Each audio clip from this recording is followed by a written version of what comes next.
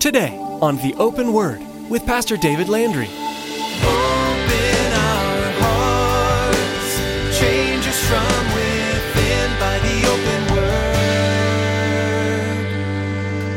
Give us ears to hear your truth and eyes to see the needs around us as we draw close to you. May we thirst for the water that your love brings us. Open our hearts, change us from within by the open word. There's going to be times in our lives it seems like the world is against us. But you and I as believers, if we truly have a relationship with God and we know the greatness of who Almighty God is, are we going to be bold enough to say, yes, but my God, He's a true God.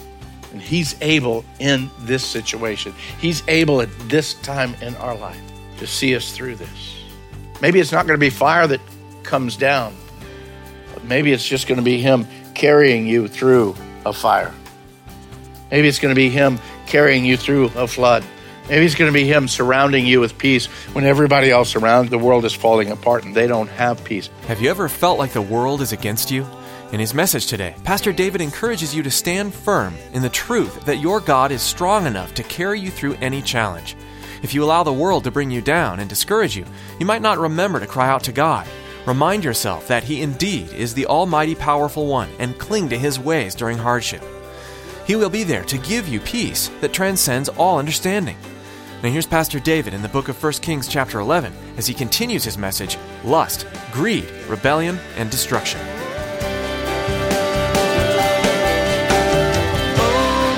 our hearts, change us from within by the open word.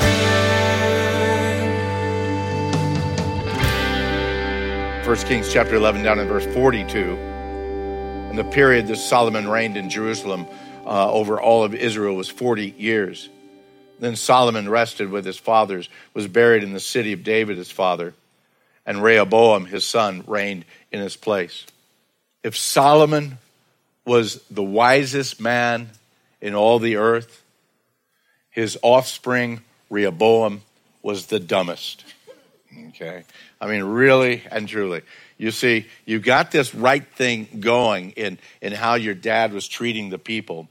But Rehoboam, he decides, well, I'm going to ask all my street buddies how I really ought to be a king.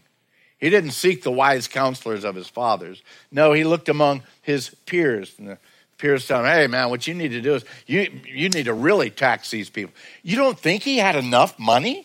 Solomon died. This Rehoboam had anything and everything that he would have wanted. But yet his buddies say, oh no, tax them even more. Do you think maybe the buddies wanted a piece of the action? And so he followed after that. And so he began taxing and mistreating the people. And so the Lord raised up then Jeroboam, who had actually worked with his father. And Jeroboam, along with 10 tribes, went off in rebellion against Rehoboam, and thus they formed the northern kingdom, Israel, and Rehoboam tried to maintain control over the southern kingdom of Judah, and that's where the division takes place, right after Solomon's reign. And it wasn't long before Jeroboam, the one who took the 10 tribes north, he led the people to build 2 altars in the northern kingdom, again, so that they could worship without having to go down to the temple. Look at chapter 12, 1 Kings chapter 12, down in verse 28. Therefore, the king asked advice, and he made 2 calves of gold and said to the people, it's far for you guys to have to go all the way down to Jerusalem to the temple down there. I'm such a good king, I tell you what. Here are your gods, O Israel, which brought you up from the land of Egypt. And he set one in Bethel, and the other he put in Dan. Sounds a little bit like the story of Aaron, doesn't it? When Aaron formed this, I don't know, Moses had just kind of jumped out of the fire as this, golden calf thing. But it was Aaron that said, this is your God, O Israel, that brought you out of Egypt. And now here, Jeroboam, he forms these two calves. This is your God. Took you out, brought you out of the land of Egypt. And even as Jeroboam led the people in the northern kingdom then into this sin of, again, continued idol worship, well, he finally dies. And then his son Nadab took his place. And during the reign of Rehoboam down in the southern kingdom, the nation continued in the southern kingdom even in idol worship. And you would think you would learn something from the sins of your father, but not in Rehoboam's case. Look at 1 Kings chapter 14, verse 22. Now Judah did evil in the sight of the Lord, and they provoked him to jealousy with their sins which they had committed, more than all that their fathers had done. For they also built for themselves high places, sacred pillars, and wooden images on every high hill and under every green tree. You got to stop and you got to think. Worse than all that their fathers had done for hundreds of years that they've seen, again, these failures in their own life. As they came out of Egypt and as they came and went through the land, and Israel would rise and fall with all of this idol worship. And now, after the nation is divided, instead of falling on their faces back at the temple where Solomon prayed and say, "Oh Lord, when we turn after these, if we turn back to this temple and again turn our hearts back to you, will you hear our prayers?" And God says, yes, if you turn back to me, I will hear your prayers. But instead of turning back, no, they continued in the foolishness of Solomon, and Solomon's son continued to allow it to happen. And so they built all of these high places, these sacred pillars, all of these wooden images on every high hill, under every green tree, and that pattern continued on both in the southern kingdom as well as in the northern kingdom. And the kings of the northern kingdom, they continued on even worse than the southern kingdom. As bad as the southern kingdom was, the ones in the northern kingdom were even worse, ever increasing wickedness. As a matter of fact, when we look at the history of the northern kingdom, they never ever had a righteous king at all. There was never, ever a king that called them to repentance, called them back to seek the one true God, Jehovah. Now, in the southern kingdom, it went back and forth. They had bad king and a not so bad king. They had a couple of good kings, but by and large, they had bad and not so bad and a couple of good. From wicked to righteous, it just kind of flipped back. The bad kings of Israel, the northern kingdom, they had 19 kings in their life from the time of the split until the time that the Assyrians took them away, or actually just annihilated them. 19 kings, not a one of them was good. Never drew them back to the Lord. And so when God destroyed that northern kingdom, they never returned again. In Judah, the southern kingdom, during the time frame from the time of Saul all the way to the time of the Babylonian captivity, they had 23 kings. Actually, for a short time, they even had one queen. But of those 23, 6 of them were predominantly good, and they brought about times of revival, a return to the true worship of Jehovah, and again, going against all of this idol worship. But even for the good ones, there were times of doing only these partial revivals. In other words, let's clean up this part. I'm not too worried over there. It's kind of like when you and I say, you know what? I really need to repent.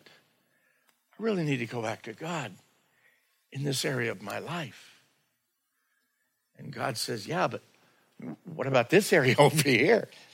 And we say, well, yeah, eventually I'll get there, but it's in this area right here. We're only partially doing it. We're not going to have full revival. We're not going to have full restoration. We're not going to have the fullness of the Spirit unless it's complete.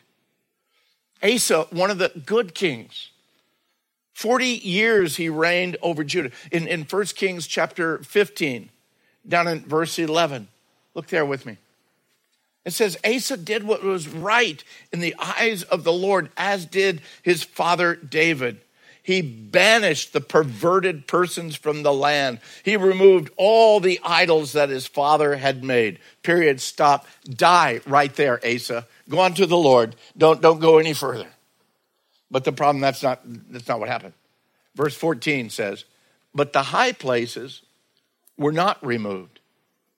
Nevertheless, Asa's heart was loyal to the Lord all of his days. But he did not do a complete revival. There was not a complete restoration for the nation of Judah at that time. In the northern kingdom, even as wicked as they were, it's absolutely amazing, God continued to send prophets to them. To again, tell them, you're sinning before Almighty God. You need to turn back to God. God, in his love for them, even in the midst of their wickedness, God is still casting out that net, trying to draw them to himself. Such was the ministry of Elijah, the prophet. At this point in time, Ahab was the residing king of the northern tribe there of Israel. And his wife was none other than Jezebel. And if you've never heard about Jezebel, perhaps you've noticed not too many people name their daughters Jezebel, okay? But it is a good name for a cat, though, but just my humble opinion. Well, together, Ahab and Jezebel, they're the worst of the worst. And these two feed on each other. Because of this, they're actually the best known of all the northern kingdom's monarchs, Ahab and Jezebel. If you think, do you know any of the, can you remember? Oh yeah, Ahab and Jezebel. And yet still, God sends the prophet Elijah to declare his word to these two and to the people of the northern kingdom. Now, was God thinking that maybe Ahab and Jezebel would turn, or was he just sending Elijah there to, again, seal their condemnation and to seal the hardness of their heart, much like Moses went to Pharaoh? Nonetheless, Elijah went and he declared the word of the Lord to the people also. And one of the best known events in the life of Ahab and Elijah happened on Mount Carmel. Elijah had already garnered the wrath of Ahab when he prophesied that it wouldn't rain for 3 years. Oh, and guess what? It didn't rain for 3 years. And so Ahab hated Elijah. So now at the end of the 3 years, the Lord tells Elijah, hey, you need to go and set yourself before Ahab. And so Elijah goes down and he tells Ahab, hey, I want you to meet me at Mount Carmel's OK Corral. We're going to have a shootout up here. And he says, I want you to bring your 450 prophets of Baal up there. Totally not fair odds at all. It was going to be 450 to 1, because not fair odds, because what are 1,000 against God? So it was still not fair odds. I don't care how many prophets of Baal. It's not going to be fair, because God's going to tear this thing up. It wasn't fair odds, so Elijah gave the prophets of Baal first shot. They sacrificed their bull. They prayed to their God to bring down fire and to devour that sacrifice. The prophets of Baal, they cried out from morning until noon, but to absolutely no avail. And then finally, Elijah pours out in mockery to them, 18:27. And Elijah comes to them. And so it was at noon that Elijah mocked them and said, cry aloud. I mean, after all, Baal is your God. Cry aloud, for he is a God. Either he's meditating or he's busy. Maybe he's on a journey. Perhaps he's sleeping. He needs to be awakened.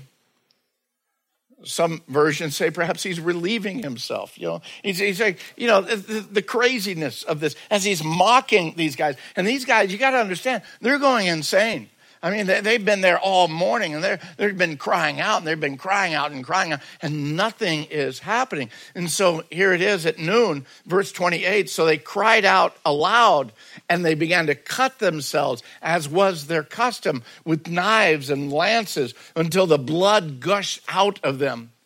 And when midday was past, they continued to prophesy until the offering of the evening sacrifice, which is between 3 o'clock in the afternoon and sunset. But guess what? No one answered. There was no voice. No one paid attention.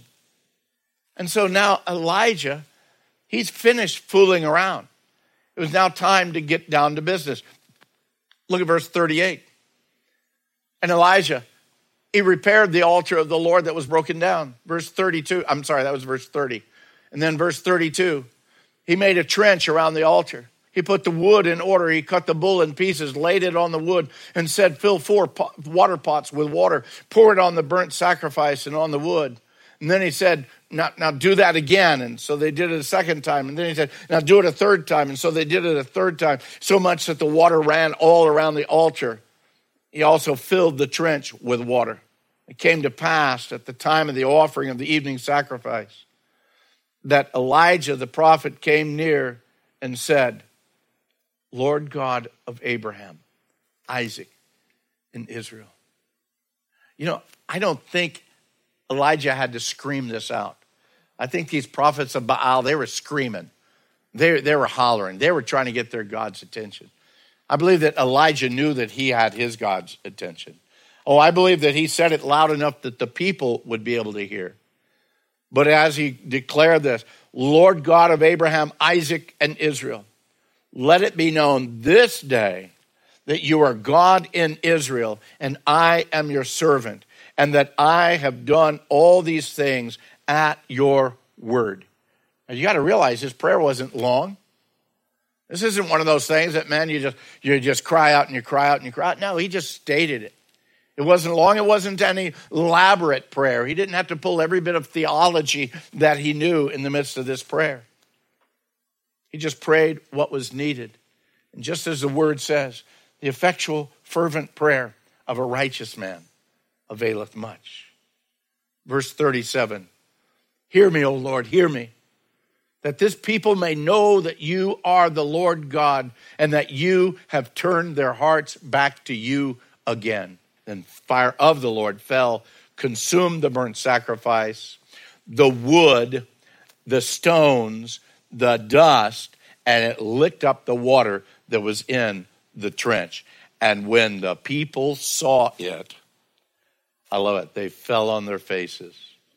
And they said, Jehovah, he is God. Jehovah, he is God. I believe that they understood that that fire was way too close to them at that point in time. That fire that devoured the sacrifice and the wood and the stones, as well as the water, could have devoured them just that easily. The Lord, he is God. The Lord, he is God. And Elijah said to them, seize those prophets of Baal. Don't let a one of them escape. And so they seized them. And Elijah brought them down to the brook Kishon and executed them there. What an amazing change and turn of events. Ahab and Jezebel, who had brought that northern kingdom to the most wickedest of wicked times in their history. And now Elijah comes, and with the simplicity of faith and declaring the reality and the truth of God before all these descending voices, God moved and he showed himself real. There's going to be times in our lives, it seems like the world is against us. But you and I as believers, if we truly and truly have a relationship with God and we know the greatness of who Almighty God is, are we going to be bold enough to say, yes, but my God, he's a true God. And he's able in this situation. He's able at this time in our life to see us through this. Maybe it's not going to be fire that comes down, but maybe it's just going to be him carrying you through a fire. Maybe it's going to be him carrying you through a flood. Maybe it's going to be him surrounding you with peace when everybody else around the world is falling apart and they don't have peace. But you're able to stand and say, you know what? I know my God is true. I know my God is real. My God is more than able. More than able. Are we able to have that kind of a relationship with him? Are we able to make that kind of declaration when the world moves against us? Eventually, the Lord took out both Jezebel and Ahab. They were both very wicked. Look what it says in chapter 21, verse 25. It makes absolutely no doubt. But there was no one like Ahab who sold himself. Gee, who do you think he sold himself to? Satan himself. He wanted power. He wanted authority. He got power. He got authority, but he also got full separation from the reality and the truth of God. There was no one like Ahab who sold himself to do wickedness in the sight of the Lord, because Jezebel, his wife, stirred him up. Both of them guilty. You would think that the people would have learned their lesson through the reign of Ahab and Jezebel. You would think that the people of the northern tribes would have learned their lesson there at Mount Carmel. But that's not the case, either for the people or for the next king. Now, chapter 22, verse 51. Ahaziah, the son of Ahab, then became king over Israel in Samaria in the 17th year of Jehoshaphat, king of Judah. And he reigned 2 years over Israel. And he did evil in the sight of the Lord, walked in the way of his father and in the way of his mother and in the way of Jeroboam, the son of Nebat, who had made Israel to sin to begin with. In other words, he was the one that set up the 2 golden calves. Verse 53, for he served Baal and worshipped him, and he provoked the Lord God of Israel to anger according to all that his father had done. And then we get to the end of 1 Kings, and we think, man, so 2 Kings is going to be a breath of fresh air. We're going to be able to breathe. No, gang, it isn't. It gets worse even from there. I think every one of us know about the school of hard knocks, right? That we learn from our mistakes, hopefully. Some of us are perpetual students in the school of hard knocks. Just keep going. We just keep going because we don't learn the lessons. My wife and I used to have a saying for ourselves. It's like, when we figure God is showing us something that he's shown us again, we say, man, it's one more lap around Mount Sinai for us, that idea. But man, we didn't learn it the first time. We're going to have to take another lap around here, figure it out. Because again, sometimes you think the clearest of lessons that we would say, I got that. But it doesn't take long for us many times to forget that, particularly when we allow our hearts, our minds to be distracted from our God and from the greatness and his might and his majesty. Gang, there's a lot of distractions out there, a lot of distractions. And it hits every one of us probably every day of our lives. It could be just the simplicity of busyness. Busyness at work, busyness with family. It can be the frustrations of life that just kind of get us off track.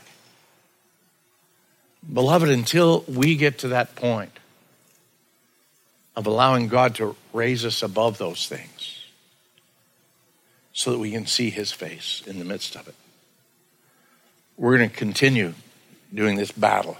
We're going to continue having neck aches because our necks are twisted and turned every way because of all the stuff that's going on. My prayer for me, my prayer for you, is that, Lord, you'd allow me to rise above this junk. Let me take care of the business that I need to. Let me take care of the issues that need to be taken care of. But don't let that control me. I want you to control me. That way I can do this in your power and in your might and not in my own strength.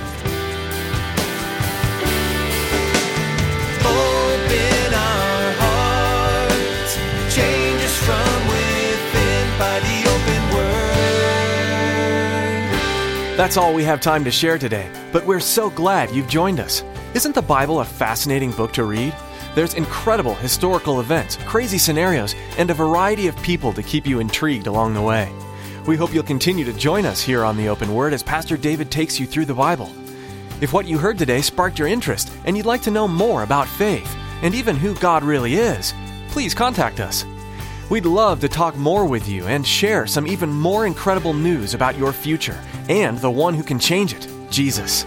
Give us a call at 520-836-9676. Again, that's 520-836-9676. If social media is a part of your life, you can connect with us there too. Come like our Facebook page and keep up to date with what's happening at The Open Word and Calvary Chapel, Casa Grande. You'll find a link to our website, theopenword.com. Would you like to hear more messages from this series? Here's Pastor David to tell you how. Thanks, Chris. Anytime you spend in God's Word is valuable. and I'd like to encourage you to do it as often as possible. I know busy schedules can make that hard, but being able to listen to it could just change all that. All of the messages I've shared from the Bible here on The Open Word, they're available to you to listen to online at theopenword.com. Feel free to download them and even share them with anyone you think would benefit. That website again is theopenword.com. Thanks, Pastor David, and thank you for tuning in to The Open Word. Make us more and more